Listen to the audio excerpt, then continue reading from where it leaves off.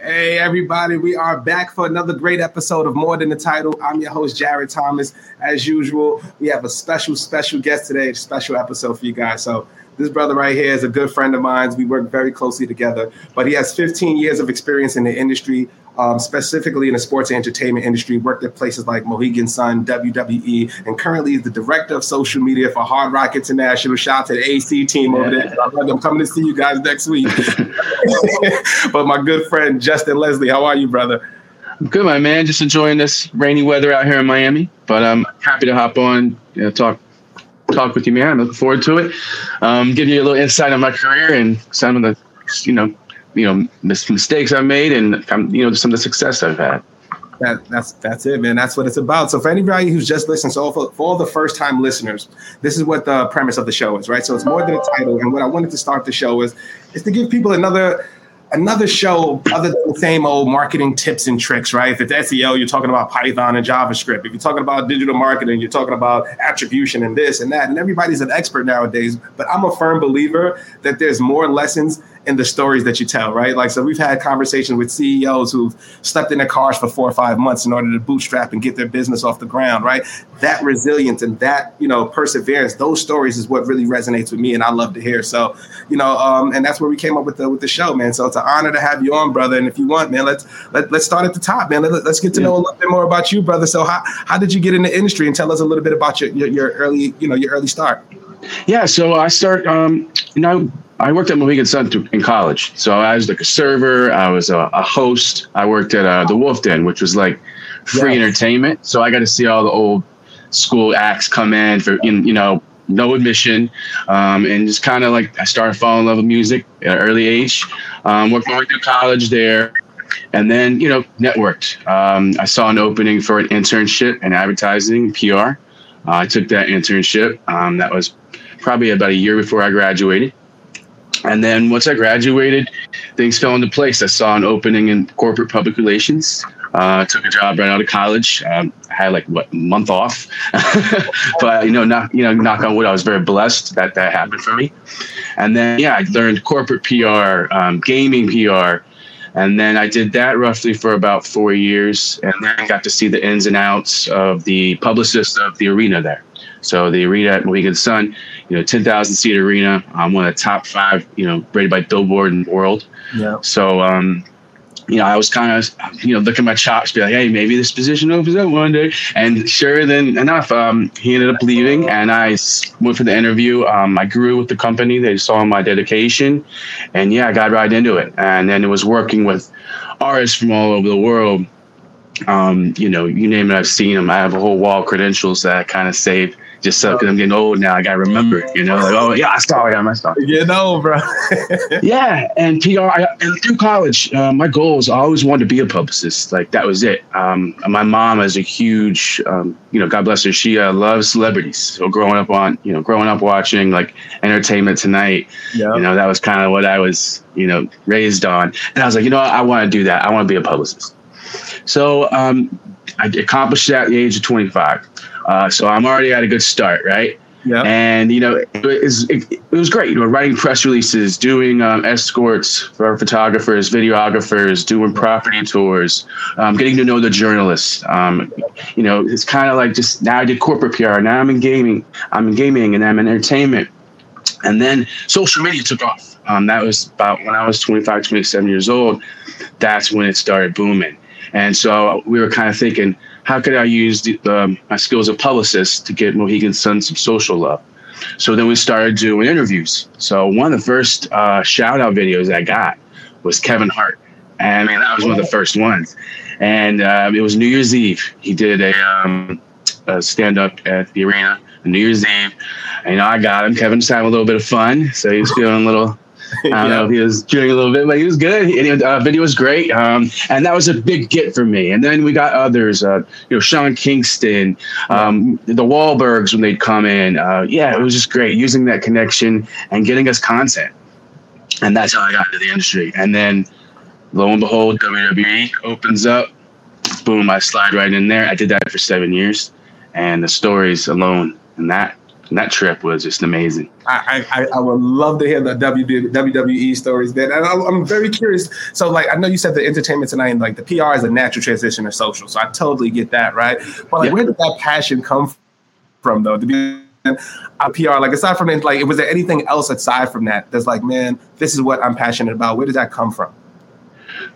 Sorry, you broke up a little bit. The social media aspect or the PR? Oh, the PR, because you came in, So what I loved about your story is that you came in, you was in college, and you was wearing multiple hats, like us all, man. I was a waiter too when I was, right out of high school. I was a waiter. I was serving coffee. I was a barista. I was working at Dallas BBQ, smelling like ribs. It was craziness, right? Yeah. And then I transitioned into sales. But like, what made you I accidentally bumped into sales. So that's why I'm curious. Like, was it an accident or was it something that you planned? And if it was something planned, like, where was the passion that came from that?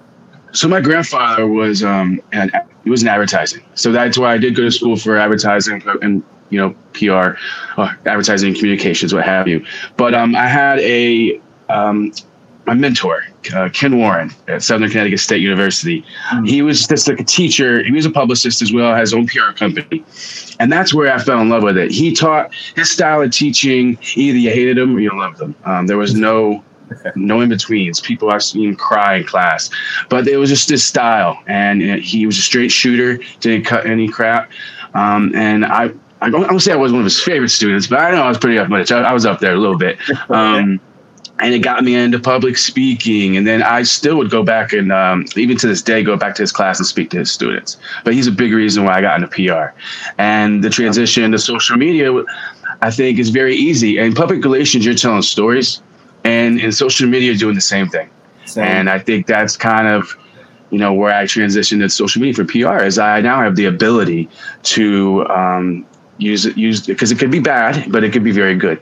And telling the stories and, like right now, like at WWE, a lot of the events we worked on, Susan G. Komen, how showing the wrestlers and the fans and the interactions, that was some of the best work I think I did there.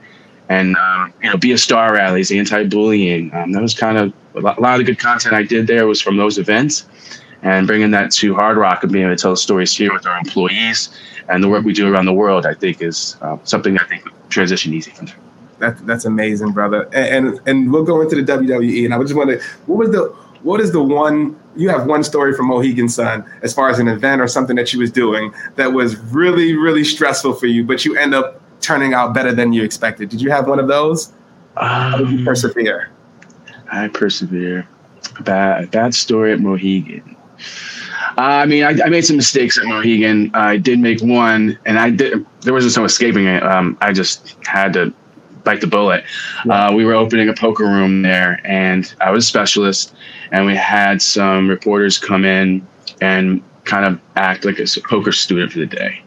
Yeah. And my boss left early, which, I don't know why. He trusted me, right?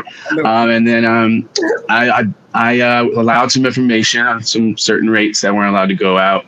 And then I'm sweating, and I'm just like calling the reporters, and I'm just like, hey man, can you not run that? And they're like, I gotta do our job, and it's like, I'm just reading, because it happened on a Friday, so all weekend I'm looking at the newspapers, and I'm going on my phone. I'm like, oh cool, they didn't run it. Oh cool, they didn't run it. Sunday, they ran it, and the biggest day of the week, Sunday. So yeah. Luckily, I persevered after that. I earned the trust back. Ended up not being as terrible as I thought. But yeah, that was kind of the worst thing that happened at Mohegan. And then I don't want to be celebrity stories. Just making sure we get I remember. Okay, so we had Jay-Z there, and in the pre-show meeting, I find out. Beyonce's gonna be in attendance at Kim Kardashian. So I'm like, oh, cool. So I go to one of our team members, and I don't know how if the PR works, but until you get, news clips, what have you. Yeah. But I got one of the team members. I'm like, hey, Beyonce and Kim Kardashian are here tonight. And then I turn right behind me, and it's the security, the head of security. And he's like, what? And I'm like, oh, no, she's on my team. He's like, yeah, tell anybody that. I'm like, yeah, well, I'm just sweating. Just, all right, what happened again, sir? Sorry. Yeah, that was that was another. I could imagine that was a cool story, man. I could have like just meeting all those celebrities, right? And just being in the same rooms with them, having those conversations. Like I had a similar situation like that when I worked at Con. You know what I mean? So when you're meeting stars and you're like, holy crap, I can't believe I'm in the same room right now. So, and actually you brought up Kevin Hart was really cool. Kevin Hart was the last office I went to before the pandemic. So he's the last client I went to go visit right before the pandemic, and it was a crazy story, man. Like basically, I'll give you the quick rundown, and this kind of goes into how you persevere. So I just got at the agency. I never told this. I've got a meeting. I knew the VP. I knew the CEO, right? So I knew the CEO from a prior business dealings or whatever. Just happened to reach out to him. You go through your book of business. Hey, man, what's up? I'm at the SEO, whatever. Oh, I happen to need it. Okay, I'm like, yeah, I got one. So I'm so happy. I'm like, got the CEO of Laugh Out Loud, man. I'm like, yeah, I'm killing it. Told my founder and all that stuff. And he sends me an invitation, right? A calendar invite, but it had the address of the location. So I'm like, holy shit, I'm going to Cali. I told my boss, I said, I don't care if you pay for it or not. I'm going to Cali. Like he just invited me. That's my boy. That's my bro. Yeah. And long story short, he pays for the trip. We get in there, Super Bowl weekend, man. Something told me to reach out just to confirm on Friday night. So I'm like, hey, man, just letting you know, man, we're already booked, man. We'll see you over there at 12 o'clock. Just let me know if I need anything to get in the building. Get in the building? This is a virtual call, Jared. I said, what? Oh. It's a virtual call. Oh. So, man, this is like my second or third week at the job. I'm up sweating bullets, just like you. Oh my! I don't care who's scoring. I'm sitting there emailing them back and forth. He CC'd somebody else on the team. Can we make it work? And I just have to keep it real. Like, guys, my job depends on this. I'm going out there and I got to see somebody. I'll see the janitor. I don't care who I see, but I have to come to this office. Long story short, I had to tell my boss. We get on the plane. We see Spike Lee on the plane, which was crazy. Never seen him. We land there. As soon as we land, my boss won't even look at me. I get the text. Come in. 20 minutes from the meeting. We're all the way in LAX. We made it there 2 minutes before, man. And we ended up being in his office, getting tour, and it actually was a successful meeting, bro. That was the craziest, but I know what you meant, but I could have easily folded in that moment and been like, right. You know what I mean? Yep. But like, same way with you, man. I'm like, nah, man, I got to man up. I'm that. Yeah. Sheesh. Crazy stories, man. With trying to, for the celebrity, man. It would have been anybody else. It would have been, Mr. Klein in Nebraska. Right. Like Laugh Out Loud in art. I'm going, man. But love the transition too, man, to WWE, man, because I am a wrestling, avid fan. Love wrestling. My kids into wrestling, all that good stuff, man. What was the interview process like, and like, what was that experience like when you first got? So the team was relatively new. There was only one social media. Well, there was a team on at the desk, but they needed a road team. They were pushing now. They wanted live event content. So I had roughly about 3 interviews. That's how the interviews went. And I was big in the Attitude Era, but I stopped watching a little. Once I went to college, girls came along. Yeah. I stopped watching. Yeah. So what I did was I rented the video game and just studied the wrestlers, their music, their moves. Started watching, and you start getting into it again. You pick up where you left off as a kid. And the interview process, it was good. I had a big portfolio of all the stuff I did at Mohegan, so I showed them news clips, celebrities I worked with. So I'm a very visual person, so I like to put it right in front of them, see the reactions. And so I met with the team the first interview. Second interview, I met with the VP, and then I met with SVP. And I was on my way home from Stanford to Norwich, Connecticut, and they said, "Hey, you got the job." Pulled over the side of the road, celebrated a little bit, got back on the highway again, sat in 95 for 3 hours. There you go. That's where the headquarters is. Everybody don't know. So Stanford is where the WWE headquarters is. So I can imagine how that felt. And so what was it like? So it was an early team, right? So like, what goes into when you're building, especially for a legacy in a big brand like WWE, right? Like, so what was your mindset going into that role? And, what were some of the things that you were like, you wanted to implement immediately? Yeah. So this was a new position, so we kind of had room margin forever because we're the first ones to ever do it. We had a social media manager that worked for Raw SmackDown, and then he hired myself and still good friends to this day, Nick Samponia, who's actually director over there now for social media. We were the road producers, so he would get a brand and I would get a brand. So he would do, let's say, raw. So he'd go Friday, Saturday, Sunday, Monday, off Tuesday, Wednesday, Thursday, back on it Friday, Saturday, Sunday, Monday. That was his schedule. I had SmackDown a little easier.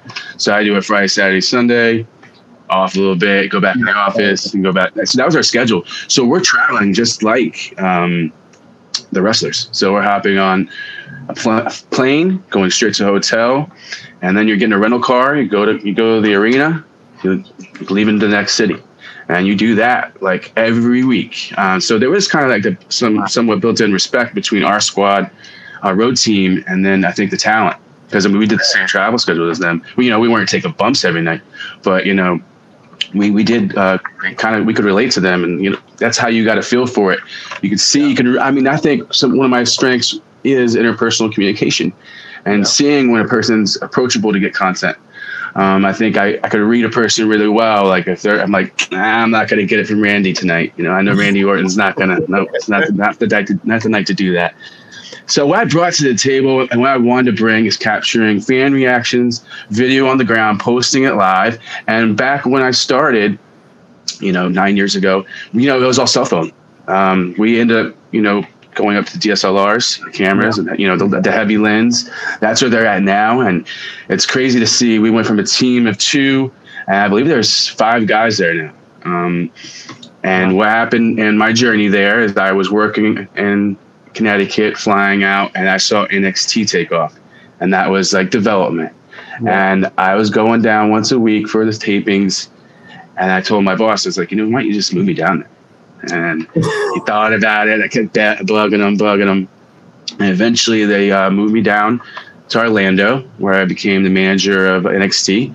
So that essentially is programming these superstars to be social media experts or social media responsible. So when they go to the roster, they don't need to be taught.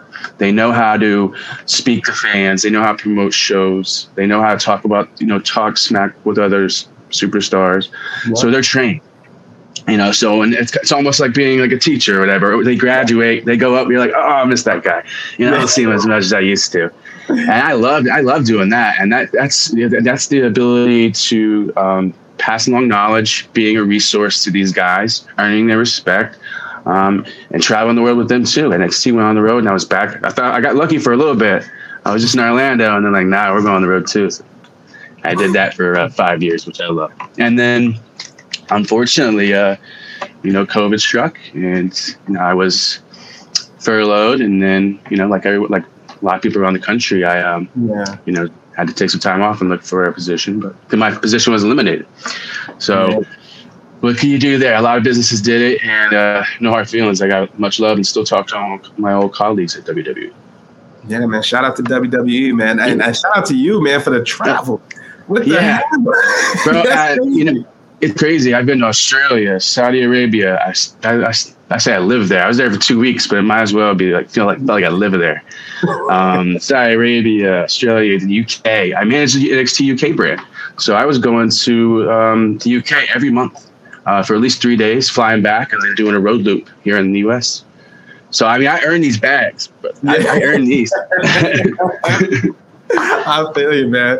That's amazing, man. Out of all the wrestlers that you worked with and interacted with, and that you especially gave the trainings to, who would you say implemented it the best? Who do you think had the best social media profile out of the wrestlers that you worked with, and why? Becky Lynch is really good. Becky Lynch is really good at riling up people. You almost know, like, hey, is she like shooting on this person? Like, she's really good at it. Alexa Bliss, very good. I think Liv Morgan now, she's doing really well with her social media. She did it good, as in when she wasn't on TV, she was making herself still in the conversation. So she was very good in that aspect, and just constantly building a fan base and putting herself out there, even necessarily she wasn't out there. Now she's one of the biggest stars on TV right now. Yep, insane, man. And I've got to ask this, man. You ever interacted with Vince?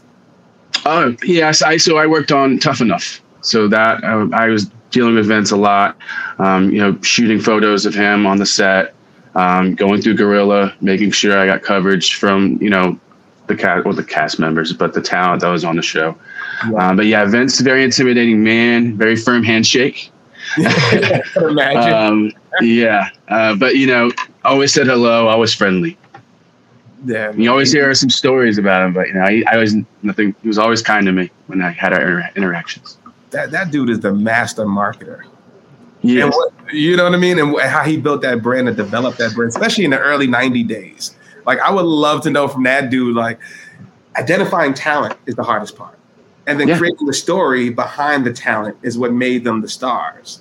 You know what I mean? So coming up with that storytelling, what the process is like, and like for the wrestlers, right? What if I didn't like that story, right? You know what I mean? I want to go to another story and just being able to buy in across the board. So many different things have to go right in order for somebody to be, to take off and go to the moon like The Rock, the Stone Colds. You know what I mean? It really changed the game. So that's amazing. And for that dude to be 50 years old, was still suplexing people.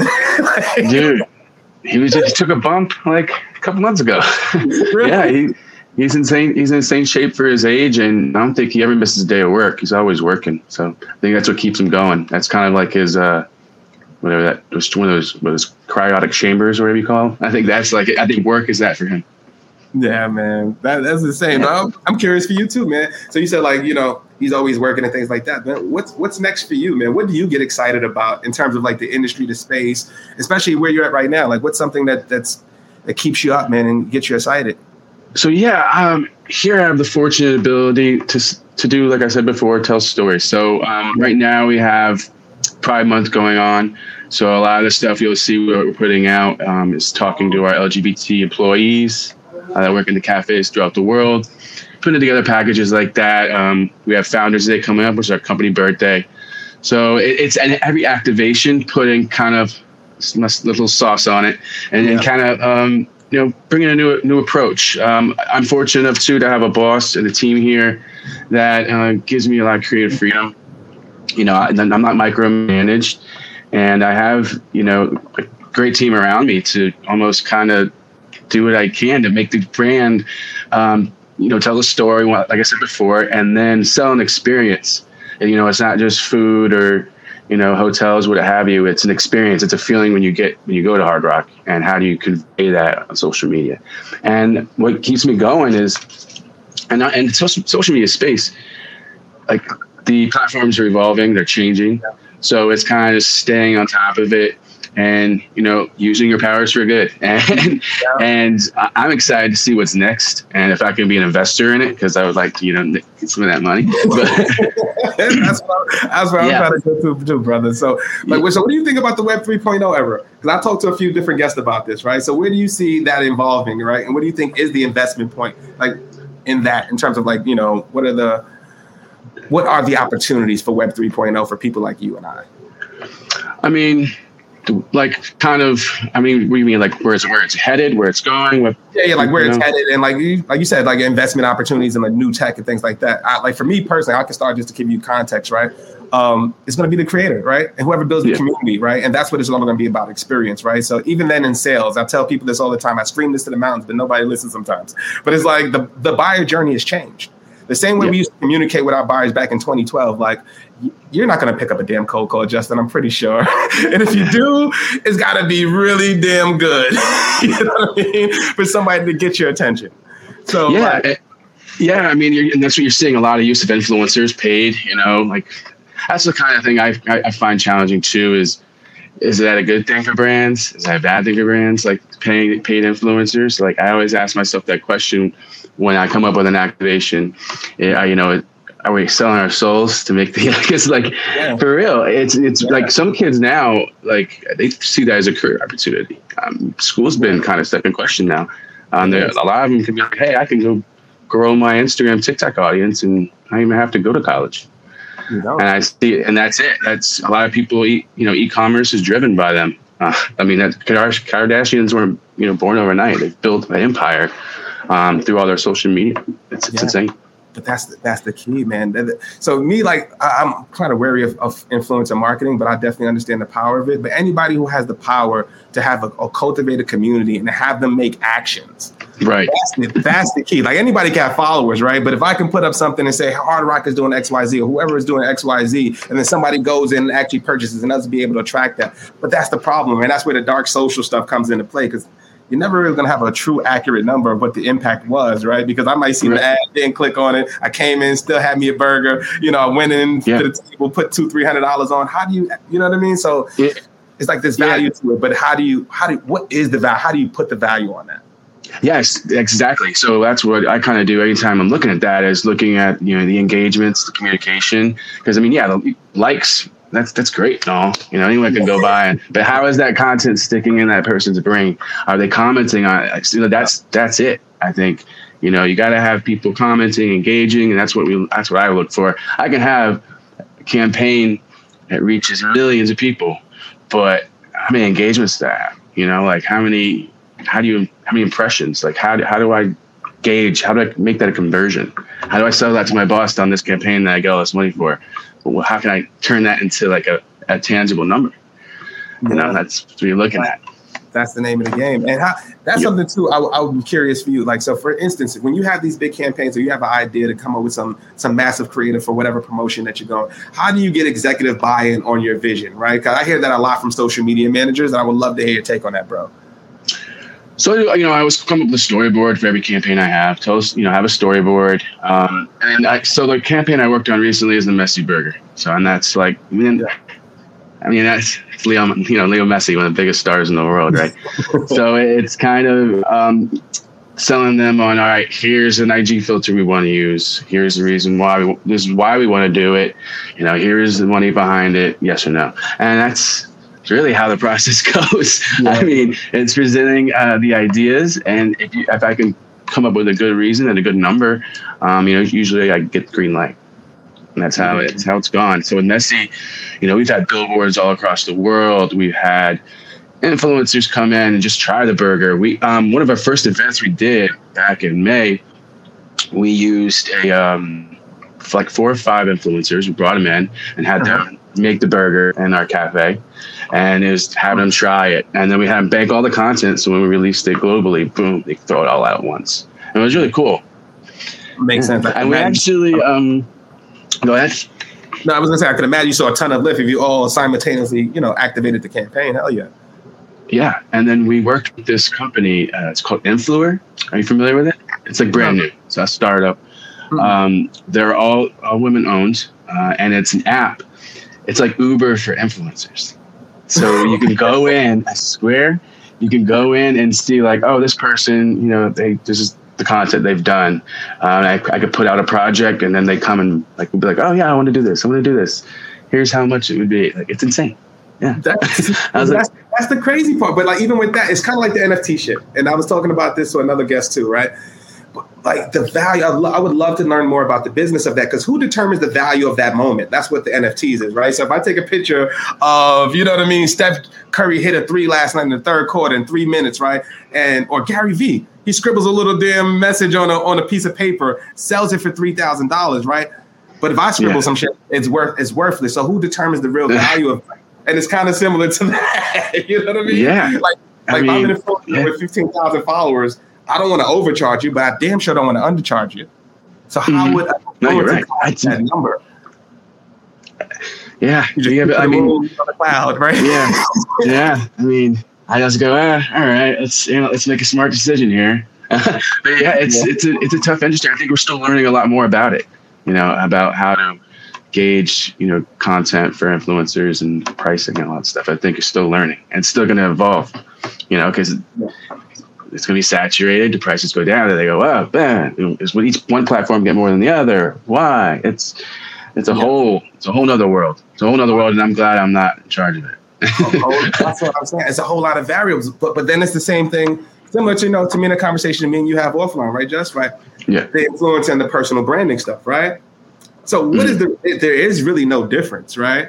So that's what I struggle with. And shout out to my team, because I love my team. This is not specific or anything like that. This is just for anybody who's developing a personal brand, right? You are technically an influencer. Everybody is an influencer, right? If I tell, my friends that, Jurassic Park, the new one was fire, and I saw my kid, my friends who know me personally are going to I'm going to take the kids and go see it. Jay said it was cool, right? That's influence. But then you're just scaling that, right? Same thing with personal branding. So I struggle with, you're with the company, you paid for a certain service, right? But personal brand is not part of the JD. how do you determine the value of what you do? And it's only going to get bigger as time grows, right? So it's like from the brand standpoint, how do they retain and keep somebody? Let's say, somebody starts on your team and they end up growing to 1 million followers. Like, how the hell do you retain that person? Yeah. I mean, that's the problem. I mean, that's a good thing. That's a good question, because you see that with a lot of campaigns. People will have that's something I'm closely monitoring too right now, even what we're doing with Messi. How many are we retaining? How many is that coming? Because we're going to get an influx, but I want to see, how many people we're keeping and how do we keep them? How do I relate to this new audience of football fans? How do I do that? Now we hop into Pride Month. We got so many things going on. We just did a big Messi launch. We're going to Pride Month, and then we go into our birthday, and then we go into BST. And not to mention, we just did F1. So we got racing followers. We got all these people, now that we've been exposed to with partnerships. How do we keep them all? And then how do we entertain them? That's the challenge. And it's a fun challenge. That's a challenge. Yeah, it is. And F1 was crazy. That was a 3-day weekend. That was a blast. That was my second time doing one of those events. We did one with WWE, but just to see how that's taking off now, like the Netflix show. And then, the different, car companies competing with each other. The celebrities they bring in is quite impressive. Like they had Bad Bunny there. It was like almost Bad Rabbit. Bad Bunny. They had the Kardashians. They had all these like crazy celebrities, and it was pretty impressive to see the track they put up, and then all the VIP areas. It's just like you're not even like Tom Brady and everybody's there. It's like they're almost there for clout. At that point, that's what it is. But that's what all this stuff is. To be honest with you, right? Mm-hmm. Like, you get that clout, and that's what the power is, and that's what it is. Once again, the clout is the person who has the power that makes the person do the action. And that's what you kind of want. And you associate yourself with those people so they can say, oh, wow, he must be lit. It is like, I tell people, I'm not a clout chaser, but personally, I do this shit for relationships. Like, I don't care about clout. I don't care about any of that shit. Like, I love the conversations we have offline, right? And all that other stuff, right? But it's like, if you don't know me from a hole in the wall and you see me talking to yourself, you see me talking to CEO titles, like the restaurant, you never tried their food, but there's a line all the way down the door and out the block. You're going to assume the food is fucking good, maybe. Yeah. And I might go there on Wednesday with my date or whatever. Yeah. And it's the same thing. Same thing with B2B, same thing with all that stuff. So I'm very curious to see how this thing evolves, man. Like the personal branding, the influencer marketing, how experiential AR and all that stuff, like the metaverse, on that stuff. I was going to ask you that. That is something that's going to be obviously evolving, and it's relatively new, and we're learning a lot about it. But being like, is that a good thing? Like, would be an avatar and like experiencing things? I think it would be good. Possibly e-commerce could probably insert themselves in there and do some good things. Yeah. But how does it evolve? How's it? Who's going to be the big dog in that industry? Because everyone's trying to get a piece right now, and I'm interested to see where that goes and how. And then once it takes off. How do we take advantage of it from a brand? How do we do it? That's it. So it's definitely something to tune in on. Yeah, man. So I get the AR for e-commerce makes sense, right? So you buy a pair of Ray-Bans or, some augmented reality. You walk past Macy's, there's a shirt on sale. Hey, do you like this? A polo Ralph Lauren. Yeah. Well, and this, that, do you want to purchase? Add to cart. Right? You know what I mean? Yeah. That's where the experience is going to be, right? But then like for others, it's just the avatar shit and the metaverse shit I don't really get. I get it, but I don't get it. How they can be multiple metaverses. So for instance, if I'm Wendy's and I have a metaverse and they're doing virtual orders and stuff like that, like am I eating the burger virtually and they sending the shit to my house? Like I'm still kind of blurry on that aspect. But like, have you done it?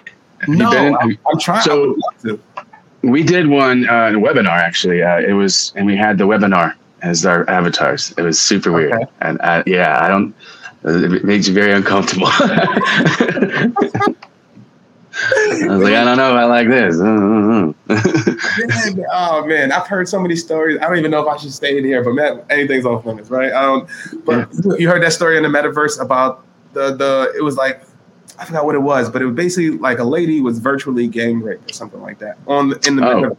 I'm like, how does that happen? No, yeah. So that's my concern is what is going to be, you know what I mean? What is off limits? What is off limits? Like, you know what I mean? Like if you're able to do some shit like that, can you get somebody in the metaverse? What happens if you do? Well, crazy.